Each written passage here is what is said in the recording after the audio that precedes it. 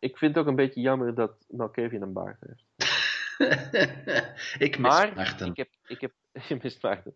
Maar ik heb ook ik heb gehoord van legendes in ieder geval dat als je een stukje van Malkavian zijn baard kan knippen, dan brengt dat 1 jaar geluk en 7 jaar viriliteit.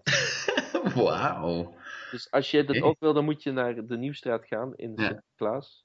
En dan vraag je naar een baardnoot. Nee. Volgens mij is de truc. Je moet hem niet vragen, want hij gaat nooit een stuk van zijn baard willen afgeven. Die is Nee. dan korter ondertussen. Hè? Maar hij gaat nooit een stuk van zijn baard willen afgeven. Wat je moet doen, is je moet aan de kas. En als je daar staat aan de balie, dan moet je zo iets mummelen. Ja, en dan komt het dichterbij. Wat zeg je? En dan doe je tegen van kom even dichter. En dan haal je van achter je rug een heggenschaar. Nu snip! Voorzichtig, want je kunt je verwonden. Maar gewoon een beetje haar. En dat haar, dat moet je in een capsule rond je nek dragen. Dat maakt je heel viriel. Another fresh podcast from the Brain Freeze Group.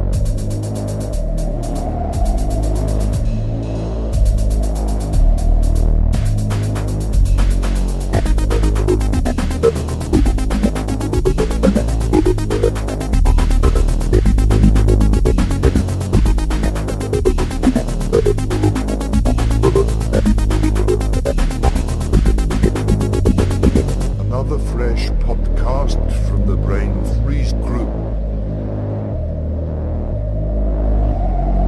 Brain Freeze Podcast. You need it like a hole in the head or a crease in the cover of your favorite comic book. Hij praat nog steeds alsof zijn mond een poepgaatje is. Nout. En ik ben duidelijk het product van eeuwenlange inteelt. Pablo. Ja. Nee, dan moest je Humperdido of zoiets zeggen. Humperdido. Whooperdee-doo. Ja. Oké, eindelijk, en het is deze keer zelfs niet onze schuld, maar die van het netwerk, hebben we 2 episodes van Preacher kunnen zien. Want alleen de pilot, dat volstond niet. U hoort er zo meteen alles van. Alles. En zoals je hoort, we zijn een dynamic, dastardly, deadly duo. Ja, mensen zijn nu al aan het huilen en op change.org petities aan het starten. Laat dit nooit meer gebeuren. 24 uur, hoe is het? 24 uur petities of zoiets. Ja. Ja, en dan moet ik Was er nog me één gezien? daarmee bezighouden en dan kan ik helemaal geen comics meer lezen. Dus het is maar goed, #comicsdownen, dat we wat minder doen met comics kopen eigenlijk. Of misschien ben ik de enige die minder comics koopt. Als jij meer comics koopt dan ooit tevoren, mag je dat altijd laten weten in de comments op de website. Als die Als die ooit werkt. Dat is nu wel waarschijnlijk als je luistert. Of nee, Hopelijk. misschien luister je dit via iTunes. Wow, hoe fancy. Ja. Nee. Maar goed, we hebben straks nog opdrachten voor je. Maar eerst nieuws!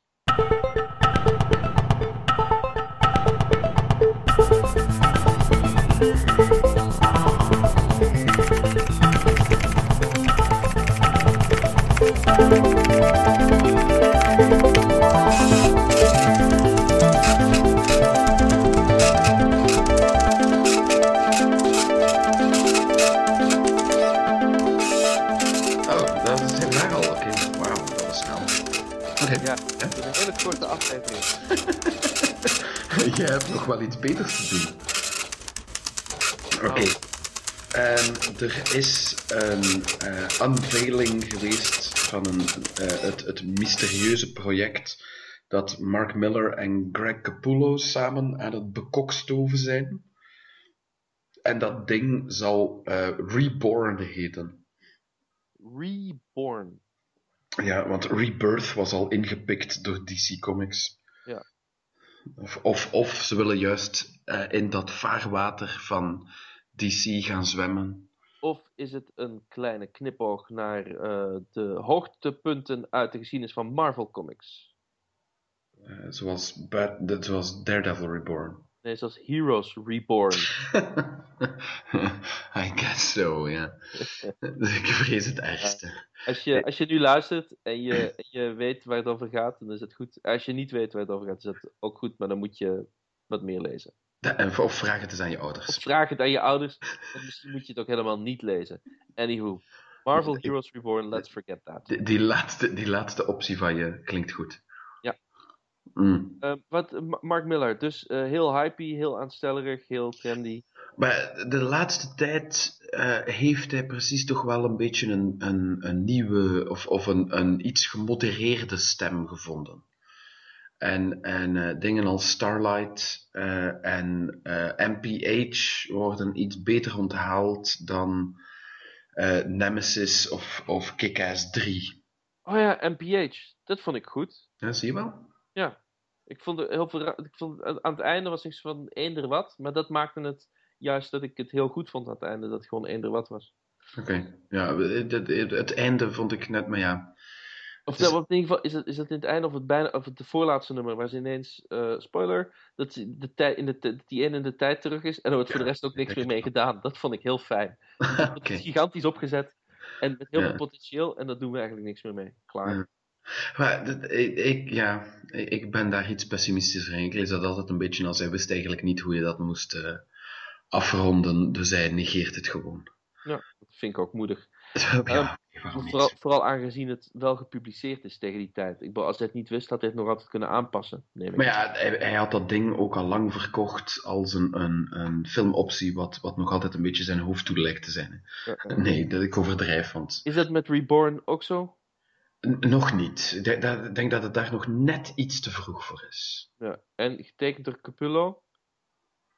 Ja, getekend door Capullo, die door Batman, maar gewoon ook door zijn onmetelijk talent naar de dizzying heights gecatapulteerd is van A-list comic talent. Mm-hmm.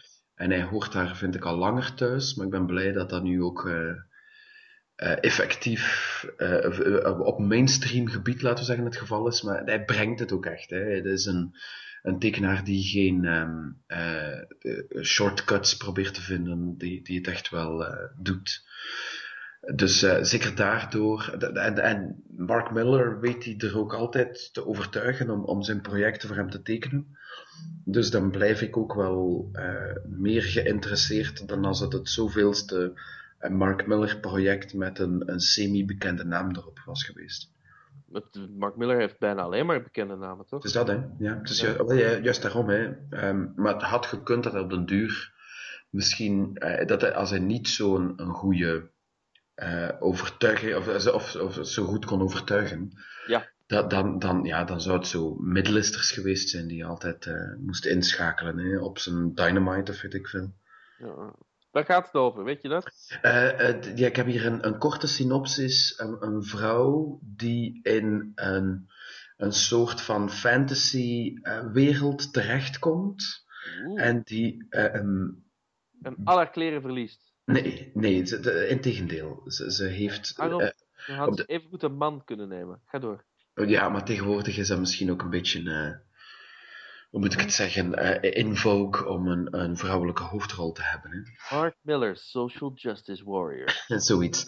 Maar het is zo'n vreemde fantasywereld waar ze in terechtkomt als een 25-jarige. Iets wat ze duidelijk niet was.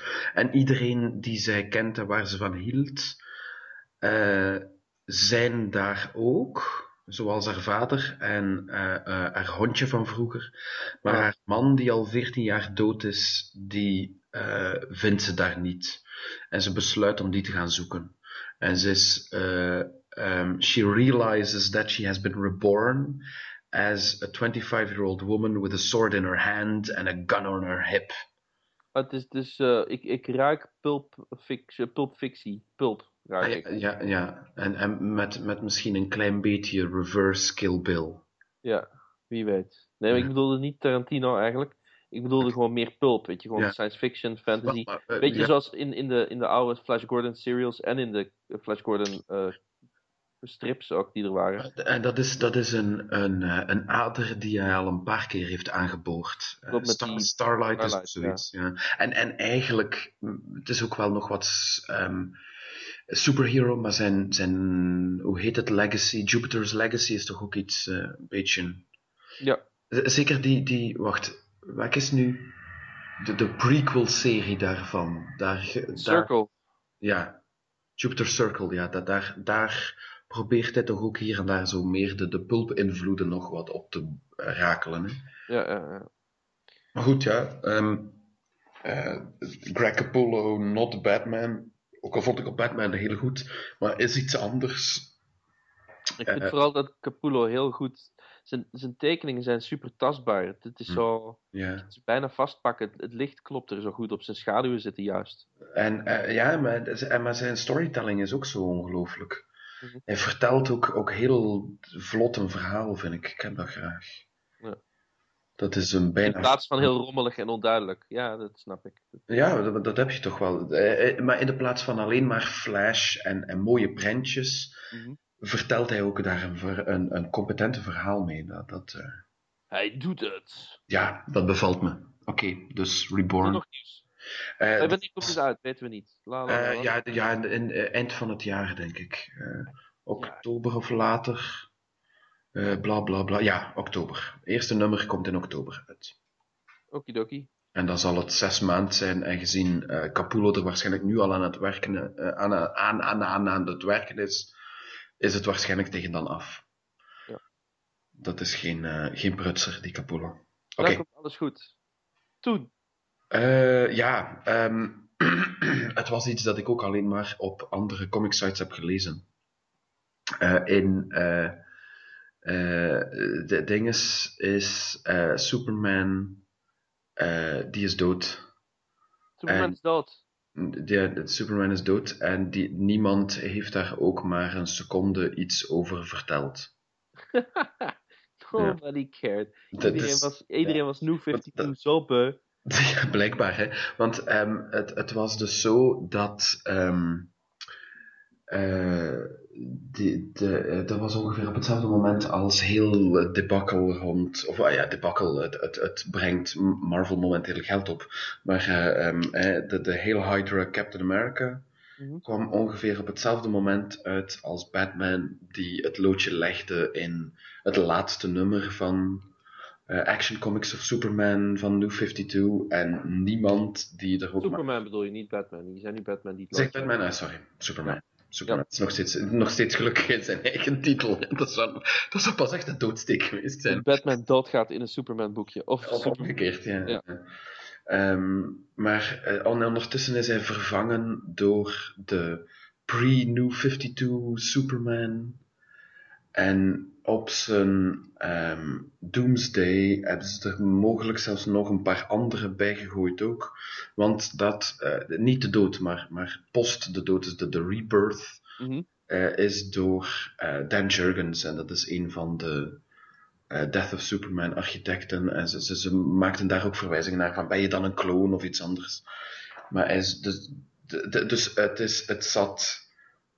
Dan Jurgens dan misschien zelfs zo hoog dat ze Superman veranderd hadden, dat hij voor de zekerheid hebben ze hem gewoon afgemaakt. Ja. En heeft hij dan gewoon er een punt van gemaakt om niet gewoon om te zeggen van ja kijk, het is nog altijd Superman. Nee, hier is de echte Superman. Ja, en die vorige was niks. Ja, ik vind wel ik weet niet of het ja, mij kan het niet veel schelen, want iets van die Superman ging ik toch niet kopen. Maar ik vind het wel gewaagd om dan gewoon te zeggen van, je weet wel, die bijna 5 jaar aan Superman die je kocht, zijn ze gewoon dood. We didn't care. You didn't either. Nobody cared. Zoiets. Nee, ik heb van in New 52 alleen maar die Grant Morrison run gekocht eigenlijk om te lezen. Ik heb hem niet uitgelezen eigenlijk, maar ik vond tot het einde en toen was ik zag van oké, hij gaat stoppen, dat is goed, dan doe ik nog even door tot dan. Maar ik heb hem niet echt gelezen sindsdien. Volgens mij... Maar je plant dat nog of niet? Wat? Om dat te lezen? Ja. Weet ik niet zo goed. Ik kan wel herinneren, die eerste 4 nummers vond ik wel, weet je, daar kon ik wel iets mee. Ik vond eigenlijk veel interessanter wat Grant Morrison vertelde over de reeks dan wat er effectief in de reeks te zien en gebeurde. Maar dat is vaak mijn probleem met Grant Morrison eigenlijk. Zijn ideeën zijn dan wel interessant, maar dan moet je door zijn uitwerking worstelen. En dat vind ik vaak inderdaad een stuk minder entertainend. Ja. Ik had, want wat hij toen zei met Action Comics, was dat hij wilde Superman, want die heeft dan ook een jeans aan en weer teruggaan naar zijn roots van Superman als een soort van hero of the people. Eigenlijk een soort van socialistische superheld of zoiets raar. Maar dan op zijn Amerikaans. En ik van, dat boeit mij wel. Dat wil ik wel zien hoe ze dat gaan uitwerken. Maar dat kreeg ik precies niet echt van die eerste 4-5 nummers die ik wel heb gelezen. Maar ik vrees dat dat ook gewoon een beetje niet zijn schuld was, maar die allegations van micromanagement die je op dat moment van DC hoorde. Hè. Ja. Dat er constant langs alle kanten contradictorische informatie werd gegeven. Maar ook op Morrison zouden ze dat doen? Hij heeft... Als jij wat zijn uitwerking betrof toch op je honger bleef zitten, ja. Voorspelt weinig goeds. Hè? Ja, of Morrison heeft gewoon middelmatig werk afgeleverd. Ja, dat kan wel. Ja, ik zal het nog eens lezen en dan weet ik het te vertellen. Ja, oké. Dus, Superman is dood. Lang leven Superman. Klinkt als een plan. Er is er weer een nieuwe en dat is de oude. Ja, en ze hebben nu de oude nummering ook gebruikt. Dus binnenkort zit die aan 1000. Ja, dat heb ik nooit... Dat is echt iets wat mij altijd dwars heeft gezeten toen ik New 52. Ze zaten zo dicht bij die 1000 voor Superman. Dat ik dacht van, waarom geef je dit niet op? Waarom ga je nu naar 1? Want dat was iets dat ze nooit hadden gedaan. En waar nog niet eens lang voor die New 52 relaunch Didio of iemand dergelijks nadrukkelijk had gezegd van ja, maar je denkt nu toch niet, we zitten er nu zo ver met die nummering dat we dat gaan hernummeren. En dan doen ze toch. En ze doen precies dat. Dus misschien zijn het zelfs nog mensen die vervelender zijn dan Dan Didio. I'll just say this and next week I'll be dead. Illuminati. Ik denk dat hij wel nog veilig zit. Ja, denk je? Dat klinkt als zoiets van het vorig millennium, die Illuminati. Is het tegenwoordig niet zoiets als, weet ik veel, zo de anti-anonymous of zo? De 1% is nu eigenlijk, hè? Het is niet meer de Illuminati, het is de 1%. Jawel, het zijn nog altijd de Illuminati. Ja.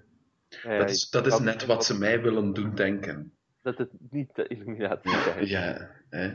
Ja. The devil's biggest trick was making you believe he didn't exist. De lizard people van de 9e planeet. Heb je dat ook zien passeren, hè? Ik zag pas nog zoiets. Maar ik ben redelijk geïnformeerd over de 9e planeet en de Nibiru en de Anunnaki. Maar is er geen 10e planeet dan? Ah nee, want Pluto is geen echte planeet meer. Of dat is de 10e planeet. In ieder geval, Nibiru is een reizende planeet. Ja. Maar we gaan heel off-topic hoor. Maar een reizende planeet, is dat dan niet gewoon contradictorisch aan de definitie van wat een planeet is? Nee, moet een planeet rond een planeet draait ergens rond. Dus Ja. het is geen ruimteschip. Nee. Dus het draait ergens rond. Maar nee, Pablo, het draait ergens rond, dat is een satelliet. Maar een planeet, het is een planeet in ieder geval. Ja. En die komt 130.000 jaar ongeveer, komt die door het zonnestelsel. Maar je hebt Stargate gezien, je hebt de film Stargate gezien, toch? Ja. Die leent heel erg hard van de verhalen over de Anunnaki. Anunnaki zijn dan de lizard people van de planeet Nibiru? Ja. Oké. En eentje daarvan, Enki, is degene die met het menselijk DNA heeft zitten klooien. Want die Anunnaki, die zagen in de mens, zoals die soort toen bestond. Dus het blijft zo'n beetje een variatie op de Chariot of the Gods. Ja, maar ze zagen in de mens een hele goede slavensoort. En die moesten goud delven voor de Anunnaki. En Enki die dacht van nee, er zit meer potentieel in. En die is toen genetisch materiaal van de Anunnaki gaan splicen met dat van de mensen. En dat is de geboorte van de denkende mens. Ah ja. En dus zij waren gewoon zo wat Neandertalers of Cro-Magnons aan het uitbuiten of zo? Ja. Ja, Homo erectus kan het nog zijn. Ja, zo eentje. Ja. Homo sapiens, die is ontstaan. En dat is volgens wat er staat op de Dode Zeerollen. Hè? Die teksten die daarna de basis zijn, heel duidelijk voor wat het Oud Testament gaat worden. Ja. Dus er zijn heel veel strong believers in. Ik vind het te boeiend om weg te gooien. Ja, maar het is uiteindelijk niet beter of slechter dan een andere theorie van waarom wij intelligentie hebben ontwikkeld. Ja. Maar dat is dus eentje. Die verklaart ook meteen van waar nu ben ik vergeten hoe ze heten. Anunnaki? Nee, een van de oudste beschavingen die we hadden. beschavingen. De Babyloniërs? Nee, nog voor de Babyloniërs zelfs. De Babyloniërs, de Ja, Maya. Nee, Maya is veel later. Is dat veel later? Ja, laat maar zitten. Ja, zeg. 18.000 voor Christus in ieder geval. De Atlanteanen. Nee. Ja, misschien zijn de Atlanteanen een soort van echo. De Hyperboreanen? Laat maar. Als ik erop kom, dan zal ik het je nog wel eens zeggen. Ja, Hyperborea, daar wordt van gezegd dat de beschaving is voor onze beschaving zo gelijk 2 ijstijden geleden. 2 ijstijden. Ja, wie weet. Bijvoorbeeld, weet ik veel. Er is nog 1 nieuwtje. Uiteindelijk is het allemaal maar suppositie. Hè? Dus, Heel veel super. Ja, maar ik vind het wel boeiend. Ik vind dat niet erg dat we die tangents even gemaakt hebben. Nee, iedereen is weer op de hoogte. Als jullie er problemen mee hebben, laat het gerust weten in de comments. Ja, er is, als mensen een introductie willen in het Nederlands. Er is van de overleden ondertussen Nederlandse liedjeschrijver en cabaretier Bram Vermeulen. Een van zijn laatste voorstellingen gaat exact daarover. En ik zal ondertussen even zoeken naar wat de titel daarvan is, maar het staat volledig op YouTube, dus je kunt daar gewoon bekijken. En het is de eerste keer dat ik van Anunnaki heb gehoord, en sindsdien heeft het mij niet meer losgelaten. Very interesting. Nog 1 nieuwtje over comics in ieder geval. Wij hebben, en dat weten de vaste luisteraars uiteraard, een warm plekje in ons hart voor oldschool Vertigo. Ja. En, je gaat weer zo'n bruggetje bouwen, zeg. Hè? Nee? Maar ja. Vertigo is uiteindelijk naar een brug, wel, min of meer. Het is zo een tangensbrug naar onze main topic. Dus je bent goed bezig, ga verder. Oké, zo. Jee, een tangensbrug. Daar zat ik op te zitten. Ja, ik weet niet waarom. Ik heb tegenwoordig... Nee, wat ik wilde zeggen is, we hebben een paar afleveringen geleden al gezegd dat de Gerard Way, ook bekend als zanger, die mag iets nieuws doen met wat Vertigo ooit geweest zal zijn. En dat heet dan Young Animal Comics. Dat hadden we al aangekondigd. En er is verder eigenlijk geen nieuws meer van geweest. Van dat ze, los van, we gaan dit doen.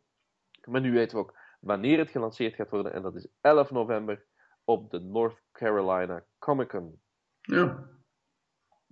Dat is dan echt zo nog een Comic-Con. Een echte comic. Denk ik. Comic-Con, want Comic-Cons zijn tegenwoordig... het is meer een soort van placeholder naam geworden, hè? Ja, het is dat, hè.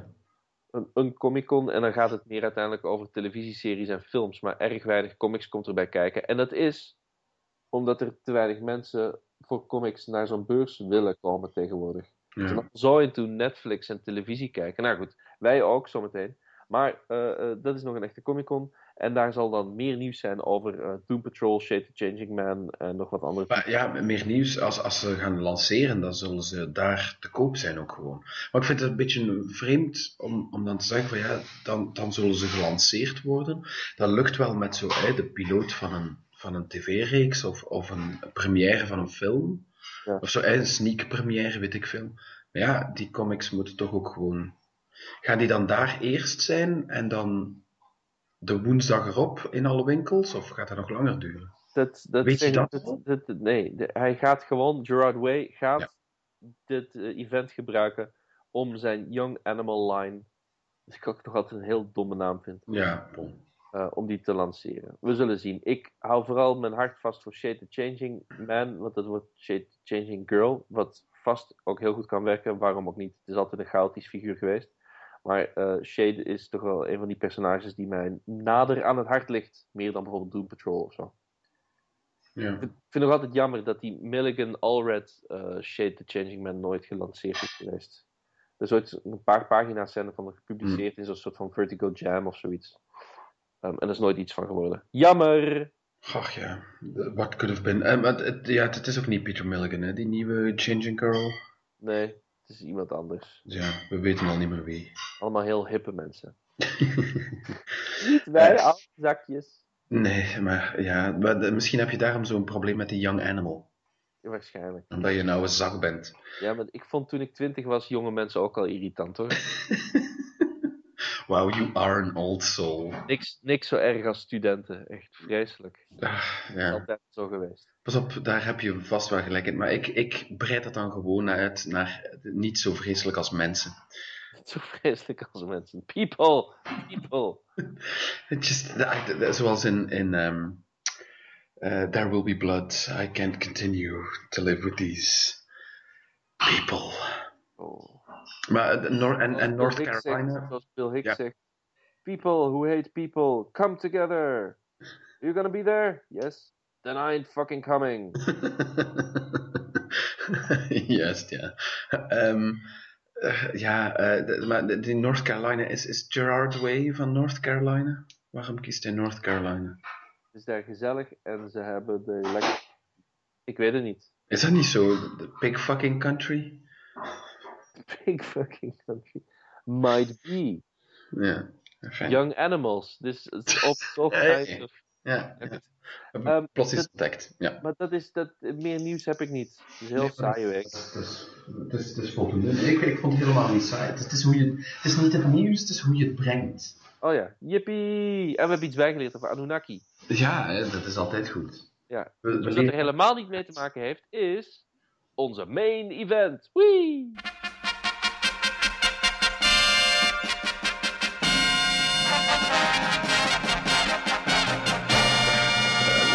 Van de andere kant, als je het dan hebt over waar de intelligentie in de mens vandaan komt, dan kan Preacher daar misschien zelfs wel nog iets mee te maken hebben. Hè?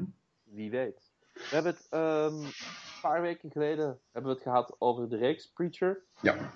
En dat was gewoon omdat we Preacher een ongelooflijk goede reeks vinden, maar ook omdat de première, de première hè, van de tv-reeks op stapel stond. Ja, stond. Het is niet meer in de stellingen. Nee, Stelten. precies. Ja, de stelten was het ook niet, nee.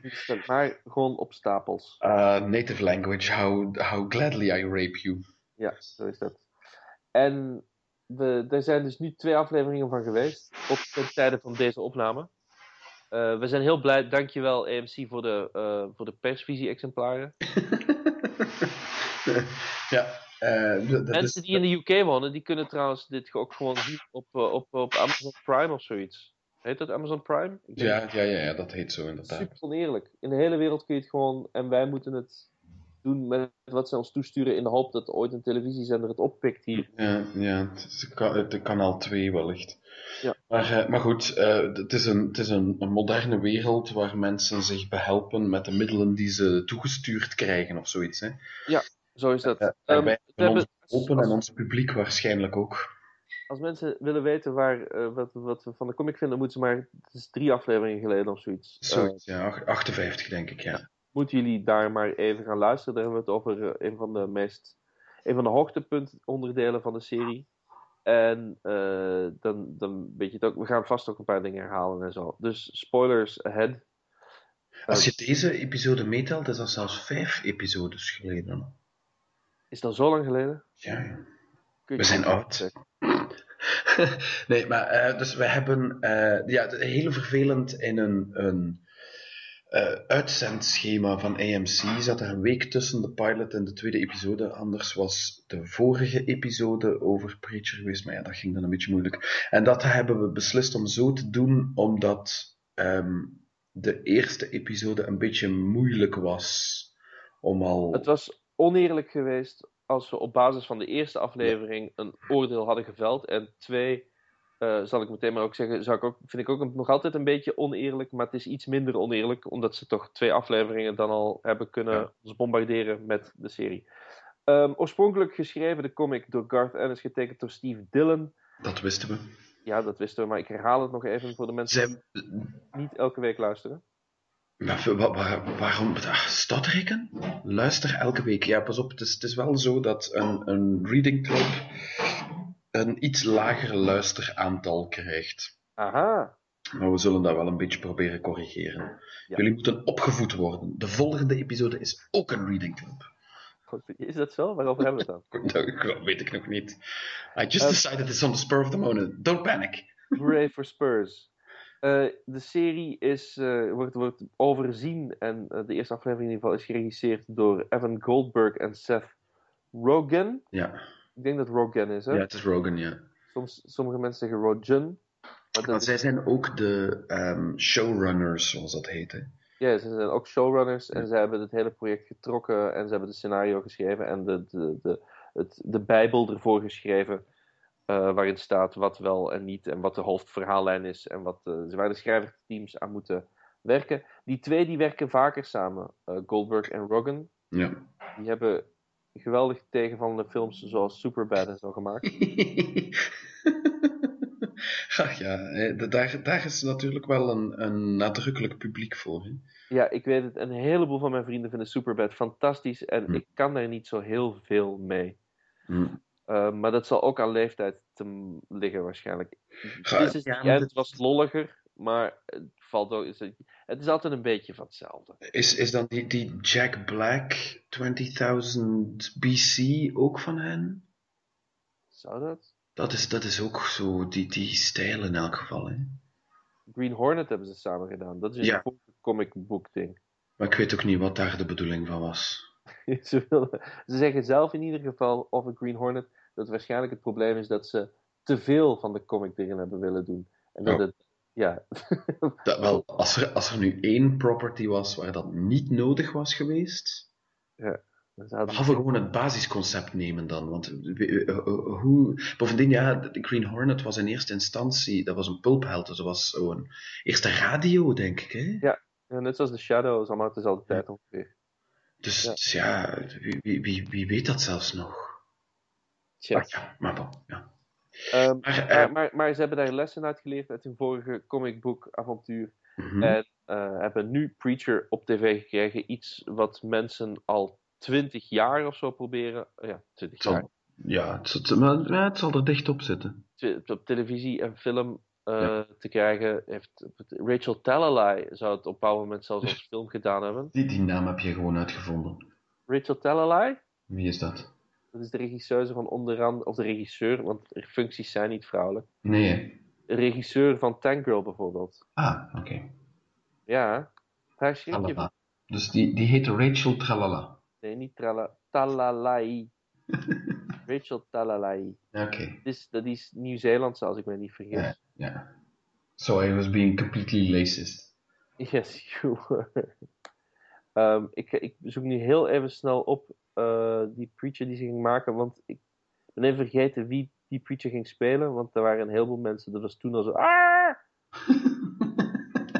Was dat zo? Het heeft op een gegeven moment ook eventjes bij HBO gezeten. Ja, maar die durfde niet. En er waren dan zo'n hoop productie... Nee, ging toen niet die man van Ghost Rider zich erachter zetten? Wie? Nicolas Cage? Ah nee, Mark Johnson, of hoe heet hij? Dat is het. Ja, Mark Steven Johnson. Die ging het maken bij HBO. Ja. En hij ging van elk comicboek 1 aflevering maken. Dat was zijn masterplan. En dat zag HBO niet zitten. Nee, en terecht. Nee, ja, niet elke comic heeft... Dat zouden heel korte episodes geweest zijn soms. Ja, James Marsden zou bij Talalay de Jesse Custer gespeeld hebben, de hoofdrol. James Marsden, dat is Cyclops. Cyclops, ja. Goed dat hij het niet doet. Dat scheelt weer een heleboel. Ik hoor nu gewoon Simon een meltdown plegen. Nee, James Marsden! Hoe durven ze? Hij was geniaal in The Loft. Dat is jouw favoriete film van de laatste 10 jaar, The Loft. Ik bedoel, The Loft. The Loft. The Loft. Want je hebt The Loft en dan heb je The Loft. The Loft. En daar zit hij, in The Loft. Ja.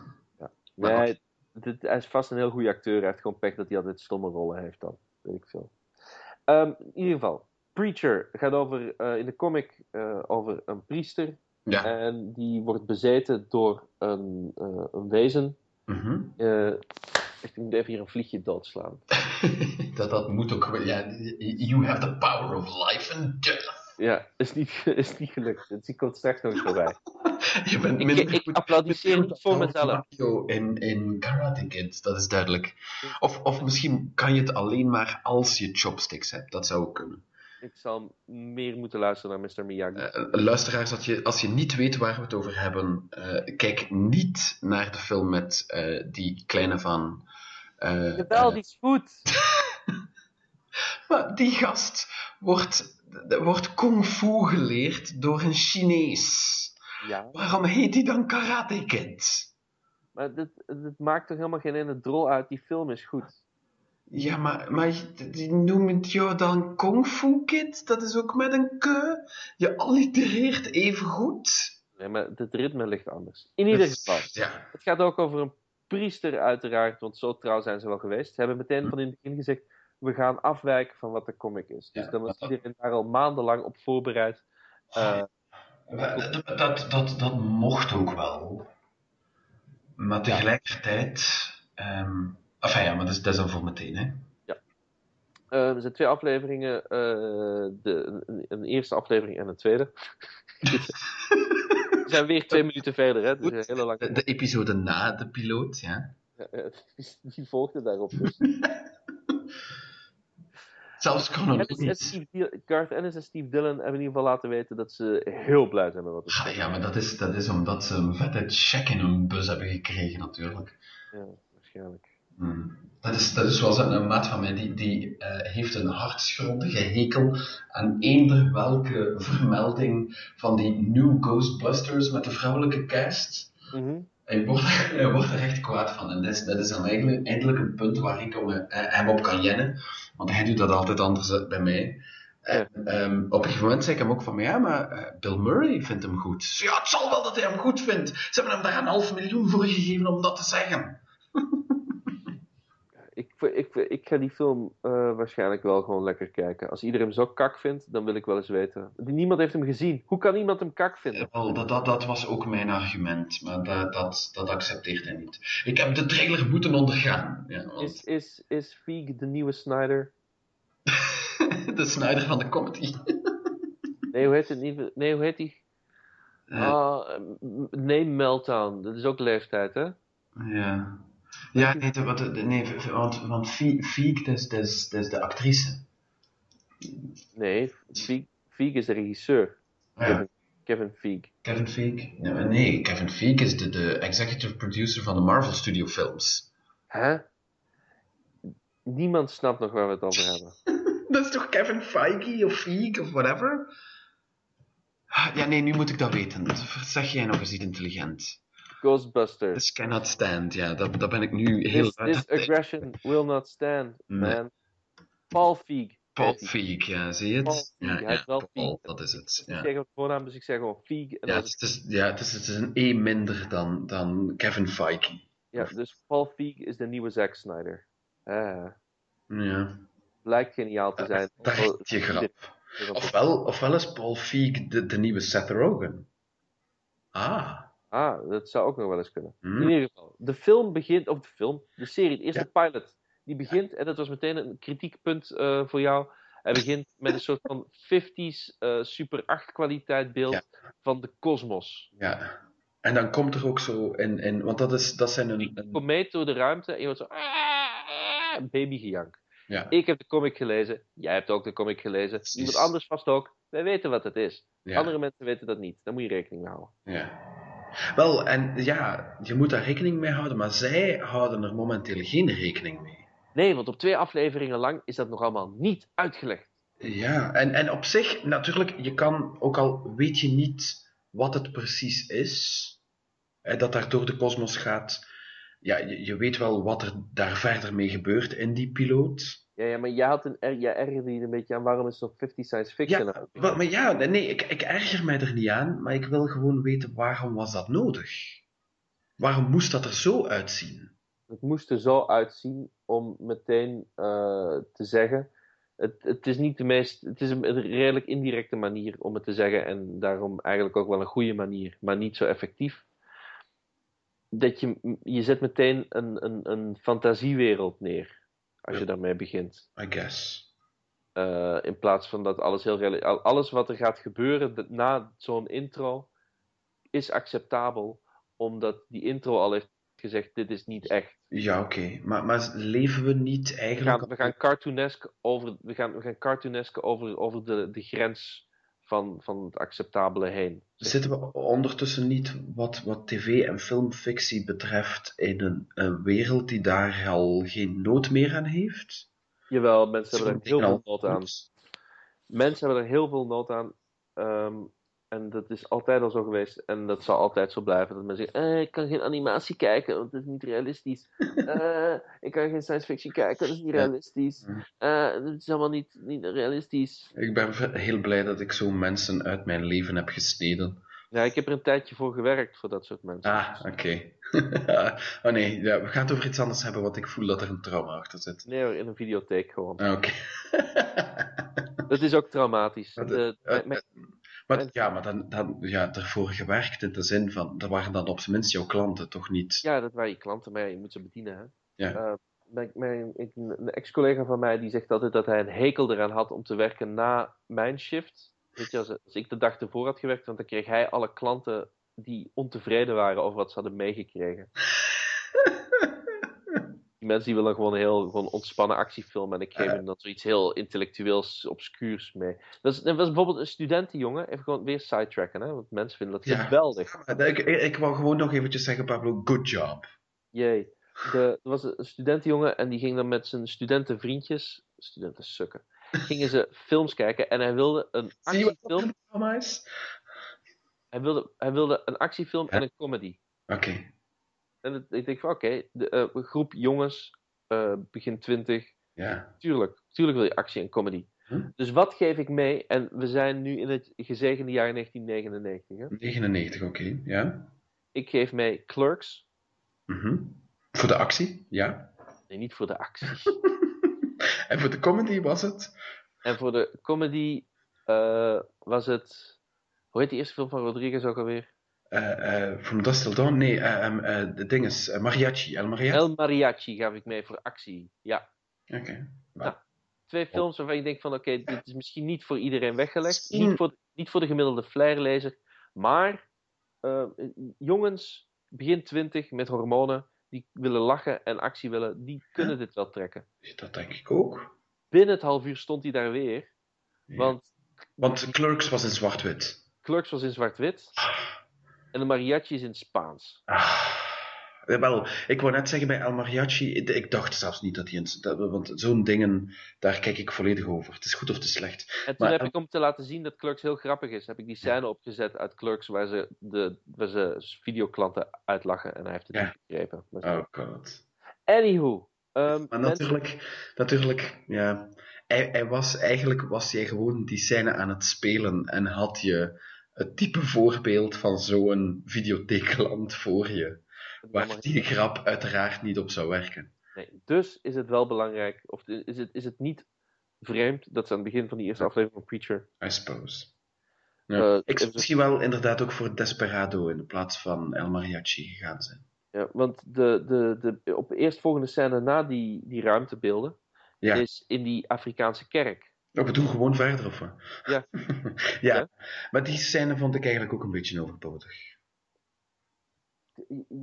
Ja en nee. Je moet denken aan wat het publiek is. Kijk, we hebben de comic gelezen en ik weet wat voor wezen of wat voor kracht in Jesse Custer ingevlogen is en hem de stem van God heeft gegeven. Ja. Maar mensen die kijken en er nooit Preacher hebben gelezen, hebben daar geen één idee van. Nee, maar... Dus is het heel logisch dat ze... in de comic komt die hoe heet die ook alweer? Het beest? Genesis. Komt meteen naar Jesse gevlogen. Ja. Dat krijg je niet verkocht aan mensen die televisie kijken. Dus die moet eerst op andere plekken langs gaan. En waarom zou die bij die andere mensen dan niet blijven zitten? Nou, omdat die gewoon ontploffen. Ja. Spoiler.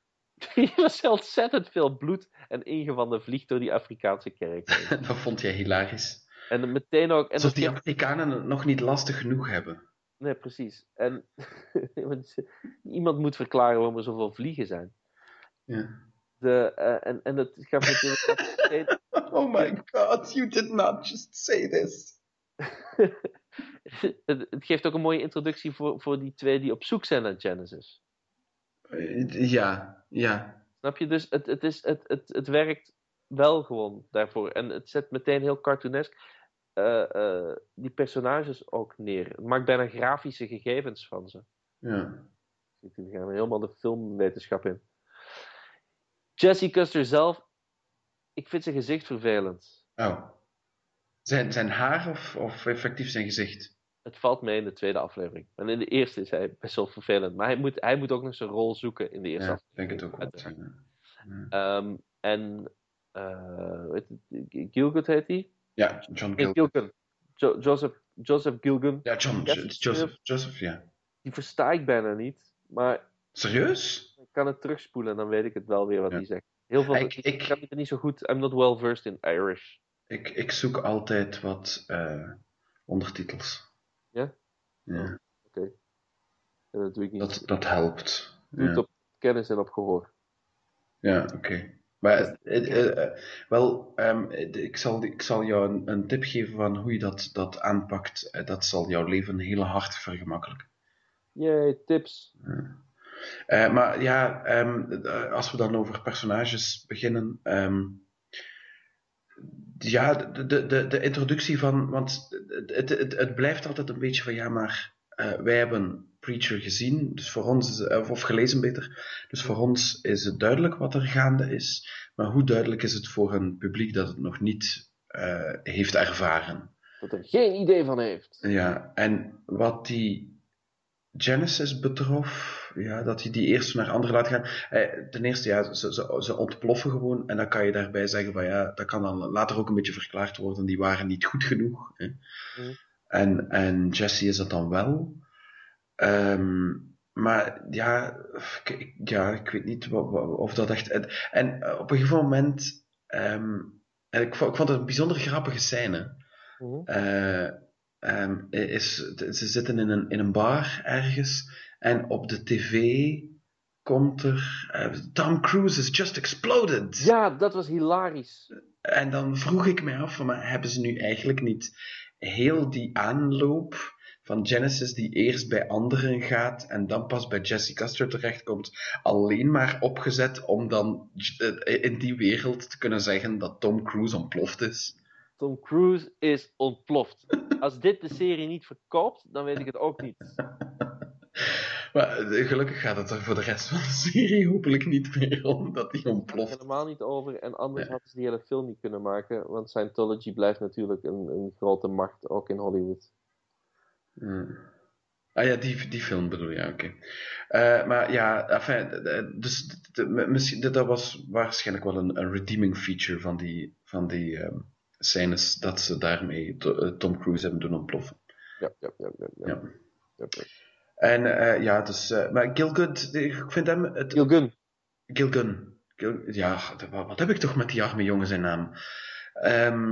In elk geval, dus Cassidy. Mhm. Die vind ik waarschijnlijk onmiddellijk het meest overtuigend. Ja. En waarschijnlijk als we het dan over het triumviraat, Jesse, Cassidy en Tulip hebben, Ja. vind ik Tulip het vervelendst. En Ze is niet, best wel vervelend, inderdaad. niet de actrice, maar gewoon, ja. En ik wil daar ook niet in overdrijven, want uiteindelijk, ja, ze hebben het veranderd en dat is dan maar zo. Maar Jesse en Cassidy zijn nog steeds herkenbaar, die twee. Maar zij eigenlijk niet. En dan kan het mij niet schelen dat ze van een andere genetische afkomst is dan in de comics. Daar heb ik geen enkel probleem mee. Je mag Die zeggen actrice- dat ze zwart is, hoor. Dat Ja. is oké. die actrice, daar heb ik ook geen last mee, maar het is gewoon dat personage er zijn twee problemen. Ten eerste, hoe zij zich gedraagt is niet hoe Tulip is. En ten tweede, waarom is die daar? Ja. Waarom hangt die daar de hele tijd rond? Ja. En Ja, daar gaat zij hangt rond omdat ze daar gewoon criminele zaakjes kan doen. En ze heeft alles, ja goed, net zoals in de comic, heeft ze alles iets met hem gehad. Samen zijn ze crimineel geweest ooit. Maar het probleem met hun relatie draaide er juist om dat hij verdwenen was. Als ze in elkaars buurt blijven, dan werkt dat toch niet meer. Dan is zij pisnijdig op hem, omdat zij al 5 jaar denkt van hij heeft mij verlaten en hij heeft mij niet eens gezegd waarom.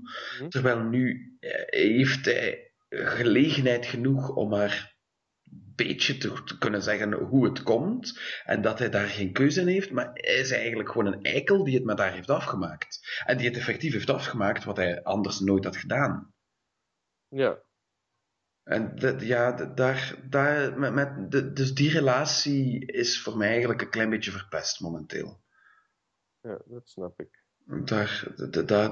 En nochtans, ik bedoel, ja, daar draait een groot deel van Preacher om.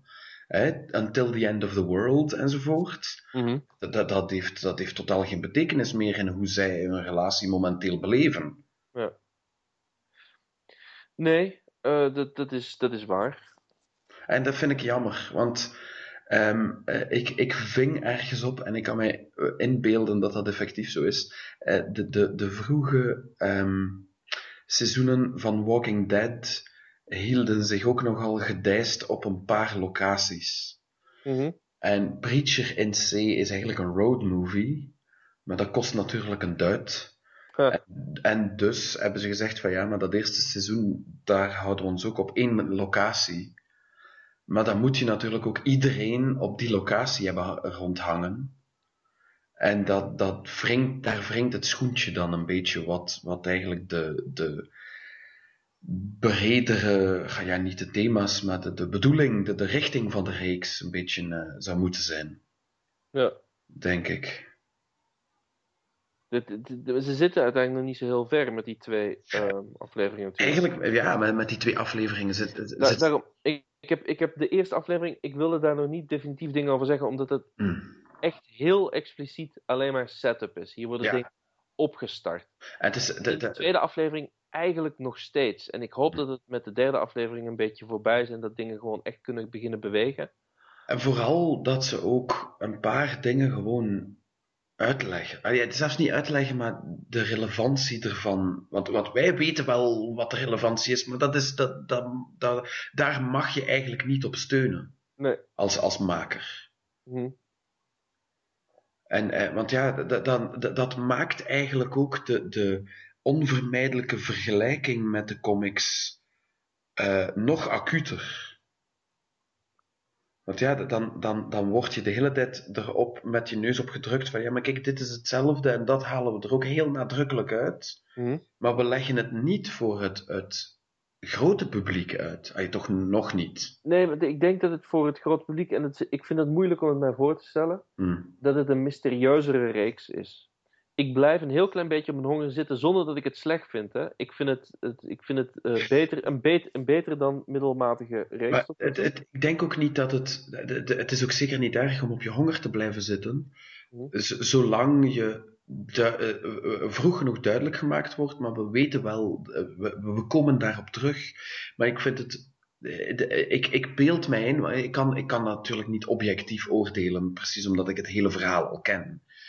Maar ik beeld mij in dat het wat frustrerend kan zijn, als je bijvoorbeeld laten we het de pre-credits scene van de tweede episode bijvoorbeeld ziet. Ja. En dan wat verder in die episode hoe heet hem nu? Quincannon? Kilcannon? Quincannon, ja. Quincannon, hè? Odin Quincannon. Ja, Odin Quincannon. Ja, oké, wat doet dat daarin? Ja, dat wordt allemaal, krijg je daar heel weinig duiding bij. En heel weinig omkadering. Ze worden allemaal alleen maar geïntroduceerd nog. De personages inderdaad.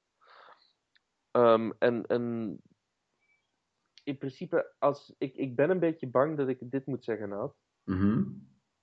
Als dit een serie was van Joss Whedon, was ik waarschijnlijk erover aan het denken om af te haken. Ja, nee, wel. En dan heeft dat dan mee te maken met dat je een beetje op jouw honger blijft zitten wat Preacher betreft? Of gewoon dat je vindt dat het eigenlijk niet zo goed gedaan is? Ik vind de introductie heel goed gedaan. Ja, oké. Van een heleboel dingen. Ja. En on its own terms vind ik het erg goed werk. Alleen wil ik, en dat is dan smaak, graag dat dingen gewoon sneller vooruit gaan. Dat ze eerst even sneller vooruit gaan en dan op dingen blijven hangen. Daar zit ik helemaal niet mee. Ik kijk ook Game of Thrones. Maar dingen moeten wel bewegen. Ja, het is dat, hè. En dat is er nu hier nog niet zo zit- aan de hand. Ja. Er zijn een heleboel dingen. Op het moment, de eerste keer dat we Cassidy zien, bijvoorbeeld, zit hij in het vliegtuig. Ja, Hele toffe vechtscène. absoluut. Goeie grap dat die halve fles in iemand zijn borstkas Ja, gooit. En dan door die flesmonding, door de tuit van de het fles, bloed drinkt. het bloed eruit giet. Om uit het vliegtuig te kunnen springen. Maar is het daar of is het iets later? Hij belt, ergens is hij aan het bellen met iemand. En ik heb nu de beide afleveringen 2 keer gezien en daarom viel het me op. In de eerste aflevering is Cassidy met iemand aan het bellen. En weet helemaal niet met wie hij aan het bellen is. Nee, Je hebt die 2 mannetjes die op zoek zijn naar Genesis. Je weet helemaal niet wie dat zijn. En waarom waarom zijn die daar? Waarom weten die van alles? Ja, waarom weten die van alles? Dat is niet duidelijk als je de comic niet hebt gelezen. Die Odin Quincannon die je inderdaad aanhaalde. Dat is, als je opgelet hebt, dan heb je gezien dat je daar Quincannon Meat en Power hebt. Ja. Maar het is de eerste keer dat je hem ziet, dus dat is ook zo'n onuitgelegd figuur. En er zijn een heleboel onuitgelegde kleine elementen. Ja. Die het in ieder geval heel groots opzetten. Er moet flink wat ingelost worden in de komende aflevering. Ja, hetzelfde met de openingsscène van de tweede episode, waarin... Die is waarschijnlijk het hoogtepunt van de 2 afleveringen. Absoluut, ja. Maar daarom is het dan juist zo frustrerend. Want je ziet dat en je hebt zo, oké, dat is wel interessant. En het zal je hopelijk dan wel aanzetten om verder te kijken naar de volgende episode. Maar tegelijkertijd is het, wat is de relevantie met de rest? Ja. En wij weten dat perfect, maar want bijvoorbeeld, hem hebben ze dan geïntroduceerd, maar... Hem. Ze gewoon full spoiler gaan. The Saint of Killers. Ja, The Saint of Killers is dan geïntroduceerd. Ja. Redelijk getrouw aan zijn origin zoals die verteld wordt in de comics tot nu toe. Ja. Behalve dat het daar zomer is. Ja, het is zomer, maar het is de tempo van die introductie van de Saint of Killers, de desolaatheid van het landschap, de muziek die erop zit, het klopt allemaal zo goed. Het is echt droog. Je hebt echt in je mond zo... Weet je wat mij is opgevallen trouwens? Trivia volgens mij, voor mensen die goed opletten. Ik merk nooit dit soort dingen op. Hè. Het is niet omdat ik ze 2 keer gezien heb, allebei, de afleveringen. Aan het einde van die introductie van de Saint of Killers, dan gaat hij aan zo'n boom voorbij en dan hangen allemaal gesculpte indianenlijken. Ja, juist. Dat is exact dezelfde boom als waar Cassidy de aan stukken gezaagde mannetjes onder begraaft. Oh, oké. Ah ja. Met het herbekijken zag je ineens dat diezelfde boom had dezelfde stam en dezelfde tak een beetje. Maar vooral ook, op het moment dat hij dat doet, er is zo'n soundtrack geluid. En dat is ook het soundtrack geluid van die gesculpte indianen. Dus daar gaan ze ook nog iets mystieks mee doen. Ja. Ze zijn echt alles aan het weggeven. Als dit op tv komt, mensen gaan helemaal niet meer hoeven kijken. Nee, maar kijk. Maar ik denk dat ons publiek het toch al gezien heeft. Ja. Maar ja, dus ik vond het een beetje jammer dat de Saint of Killers een baard had. Ja? Oh. Dus het is maar een onnozel detail, maar ik heb zoiets van, ja nee, die heeft helemaal geen baard. Ik vind het ook een beetje jammer dat Malkavian een baard heeft. Ik mis Maarten. Je mist Maarten. Maar ik heb ook gehoord van legendes in ieder geval, dat als je een stukje van Malkavian zijn baard kan knippen, dan brengt dat 1 jaar geluk en 7 jaar viriliteit. Wauw. Dus als je dat ook wil, dan moet je naar de Nieuwstraat gaan in Sint-Klaas. En dan vraag je naar een baardnoot. Nee. Volgens mij is de truc, je moet hem niet vragen, want hij gaat nooit een stuk van zijn baard willen afgeven. Die is trouwens korter ondertussen. Hè? Maar hij gaat nooit een stuk van zijn baard willen afgeven. Wat je moet doen, is je moet aan de kas, en als je daar staat, dan baal je, dan moet je zo iets mummelen. Ja, en dan komt het dichterbij. Wat zeg je? En dan doe je tegen van kom even dichter. En dan haal je van achter je rug een heggenschaar. Nu snip! Voorzichtig, want je kunt je verwonden. Maar gewoon een beetje haar. En dat haar, dat moet je in een capsule rond je nek dragen. Dat maakt je heel viriel. Oké. Dus je moet het zelfs niet consumeren. Dus het is nee, niet opeten. Nee, God, heavens, no. Nee, niet doen. Als je het teruggeeft aan hem, dan krijg je korting. Of boekjes. Maar ik dacht eigenlijk dat daar een proto-beschaving in huisde in die baard van hem. Ja, maar die zijn aan de democratie voorbij. En dat maakt je ook Of hij teelt daar een speciale variëteit van koffieboon in. Dat zou ook kunnen. dat hij elke ochtend gewoon zo boven de bak hangt zo... schudt met zijn... Ja, voilà. Ja. Dat kan ook nog. Nou goed. Hoe- Hey, Preacher, ja. die drinken erg weinig koffie. Artface. Jawel, oké. Met Tulip binnen het triumviraat heb ik dan het meeste probleem. Arseface is voor mij volledig mislukt. Ja, ik vind hem geweldig. Ik Heel blij met haat er alles aan. Alles haat ik eraan. Ik vind het zelfs goed dat de make-up die hij op heeft in aflevering 1 heel anders is dan in aflevering 2. Maar dat heb jij dan weer gezien, dat heb ik niet gemerkt. Maar het grootste probleem dat ik ermee heb, ten eerste, die make-up ziet er niet uit als iemand die zich door zijn gezicht of onder zijn kin geschoten heeft. Ja, we weten niet hoe hij zich... Nee, hij heeft hem in zijn mond gestopt. Maar ik ben vrij zeker, want dat zegt zijn papi zelfs, hè. Nee, en Custer zegt het tegen Cassidy. Ja, maar ja. Shotgun in his mouth. Was het zei nadrukkelijk Shotgun. in his mouth? In the mouth, yes. Ja, maar ja, dat was wel misschien een manier van spreken, want ik ben vrij zeker dat als je dat in jouw mond steekt, dat je dan gegarandeerd dood bent. Ja, als je hagel gebruikt wel. Ligt een beetje aan de kogels. Ja, oké. Enfin, maar ja, ik weet niet, het ziet er zo niet uit als een wonde die je... Zou je kin niet op zijn minst weg zijn of zo? Of toch een deel ervan? Nou, de serie begint met jaren 50 science fiction. Ja, oké. Ja, akkoord. Maar ik vond het heel jammer ook dat Cassidy dan zegt: he's got a face or a mouth that looks just like an arsehole. Die hole was daar te veel aan. Oh. He's got a face that looks like an arse. Want de grap is, Arseface weet zelfs niet wat een arse is. En daarom noemt hij zich Arseface. Ja. Dus die hole, dat is een script snafu. Dat was heel jammer. Dat is voor de Amerikanen die het anders ook niet snappen. Wel, be in on the joke. Daar hadden ze het been moeten stijf houden. En dan heb ik er ook een... Dan maken we de serie niet! Ja, voilà. Geef je geld? Nee! We geven je echt veel geld. An arse is an arse, it's not an arsehole. Ja. Or I'll tell you where you can shove your production monies. En dan vind ik ook dat hij ten eerste te zeer klinkt alsof hij een stuk plastiek voor zijn mond heeft. En ten tweede, hij is veel te verstaanbaar. Ja. Als ze hem dan ondertitels geven, dan vind ik dat je daar full-on moet... En dat je bijvoorbeeld zegt van, kijk, dit is jouw lijn, hè, dit is jouw dialoog, maar je spreekt die uit al met jouw mond vol sok. Ja. En niet zo van... Want die praat, hij praat gewoon zo. Maar dan hoor je nog altijd wat hij zegt en dat mag niet. Ja. Dat is de grap. Je verstaat hem niet. En de mensen rondom hem heen wel soort van. Ja, een soort wel. De meeste wel, sommigen niet. Maar, en daar kan je dan ook mee spelen. En daar kan je denk ik zelfs nog...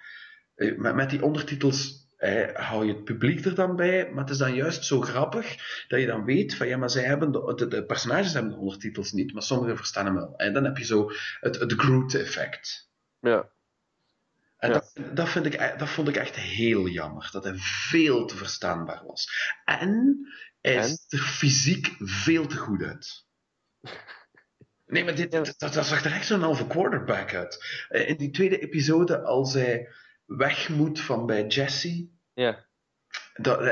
Zijn pa roept hem mee en dan loopt hij echt precies... Dan zie je zo zijn brede schouders. Maar kom aan. Nee, weet je hoe hij loopt? Hij loopt als een heel optimistische, vrolijke jongen. Ja, maar het is... It's his happy walk. Yeah, but he could take those guys that called him a murderer. Happy walk. I guess. Enfin, daar hebben ze nog wel wat werk aan. Aan Arseface en aan Tulip. Ja. Wat mij betreft. Ja. Maar goed, het blijft zo. Ik geef het zeker nog minimum dit seizoen. Ja. Het zijn maar 10 afleveringen ook. Dat ook. Maar ik wil ook gewoon dat het goed is. En zelfs... Ja, maar 10. Ik heb het eerste seizoen van Breaking Bad niet uitgekeken. En dat zijn er maar 8, geloof ik zelfs. Hoe is dat zo? Why did you remind me of this? En het volgende dat je gaat zeggen, ja, The Wire heb ik nog nooit van gehoord. Ik heb er wel al van gehoord. Ja. Daar eindigt het ook. Maar ik heb alle seizoenen van The Shield op DVD. Luister goed, luisteraar, hij heeft ze op DVD. Ja. Dat is toch al een stap in de goede richting. Ja, Maar The Wire heb ik nog nooit gezien, inderdaad. Dan zou ik toch heel graag hebben dat je eerst The Wire ziet. Eerst voor wat? Ja. Je mag mijn dvd's altijd komen lenen. Eerst voor wat? Voor The Shield, want die heb je al... The Shield heb ik al lang gezien. Ik kan het niet meer eerst kijken, het is te laat. Nee, oké, maar dan is... Ja, maar ik dacht dat je effectief, zoals met jouw comics, ik heb ze allemaal op dvd, ik heb er nog geen episode van gezien, maar oké. Jawel, nee, The Shield heb ik helemaal gezien. Ja, maar kijk dan ook eens naar The Wire, gast. Waarom? Why do you... Omdat ik jou in alle eerlijkheid weg van alle hype enzovoort kan zeggen dat het 4 seizoenen, 5 seizoenen, hoe lang het ook is, van begin tot einde 100% de moeite is. Daar zit geen slechte episode in. Dat is al van 2002, dat is super oud. Hoe kan... Jij was daarnet nog tegen mij bezig over dingen uit de jaren 60 en 70. Ja, maar als vorm, niet als gegeven. Kom aan. Doe zo contrair voor 1 keer, hè, Pablo. Bovendien is dat met Dominic West. Voor mijn aankomend aneurysme. Ja, arserisme. Moeilijk, hè? Dus, ik heb ongelooflijk veel respect voor die vriendin van je. Ja, ik ook. Mateloos. Ik weet niet hoeveel respect voor je. Ik heb 2 kanten uit, hoor. Heb je Bevergem ooit gezien?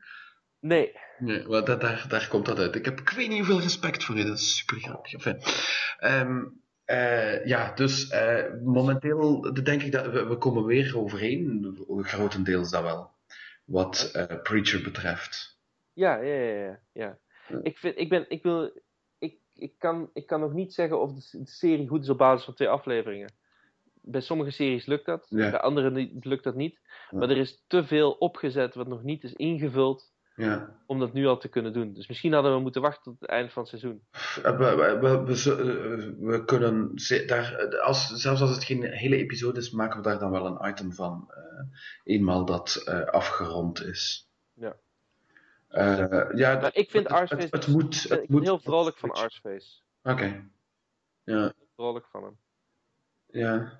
Ik vind hem momenteel nog altijd een beetje een gemiste kans. Niet kapot te krijgen, die jongen.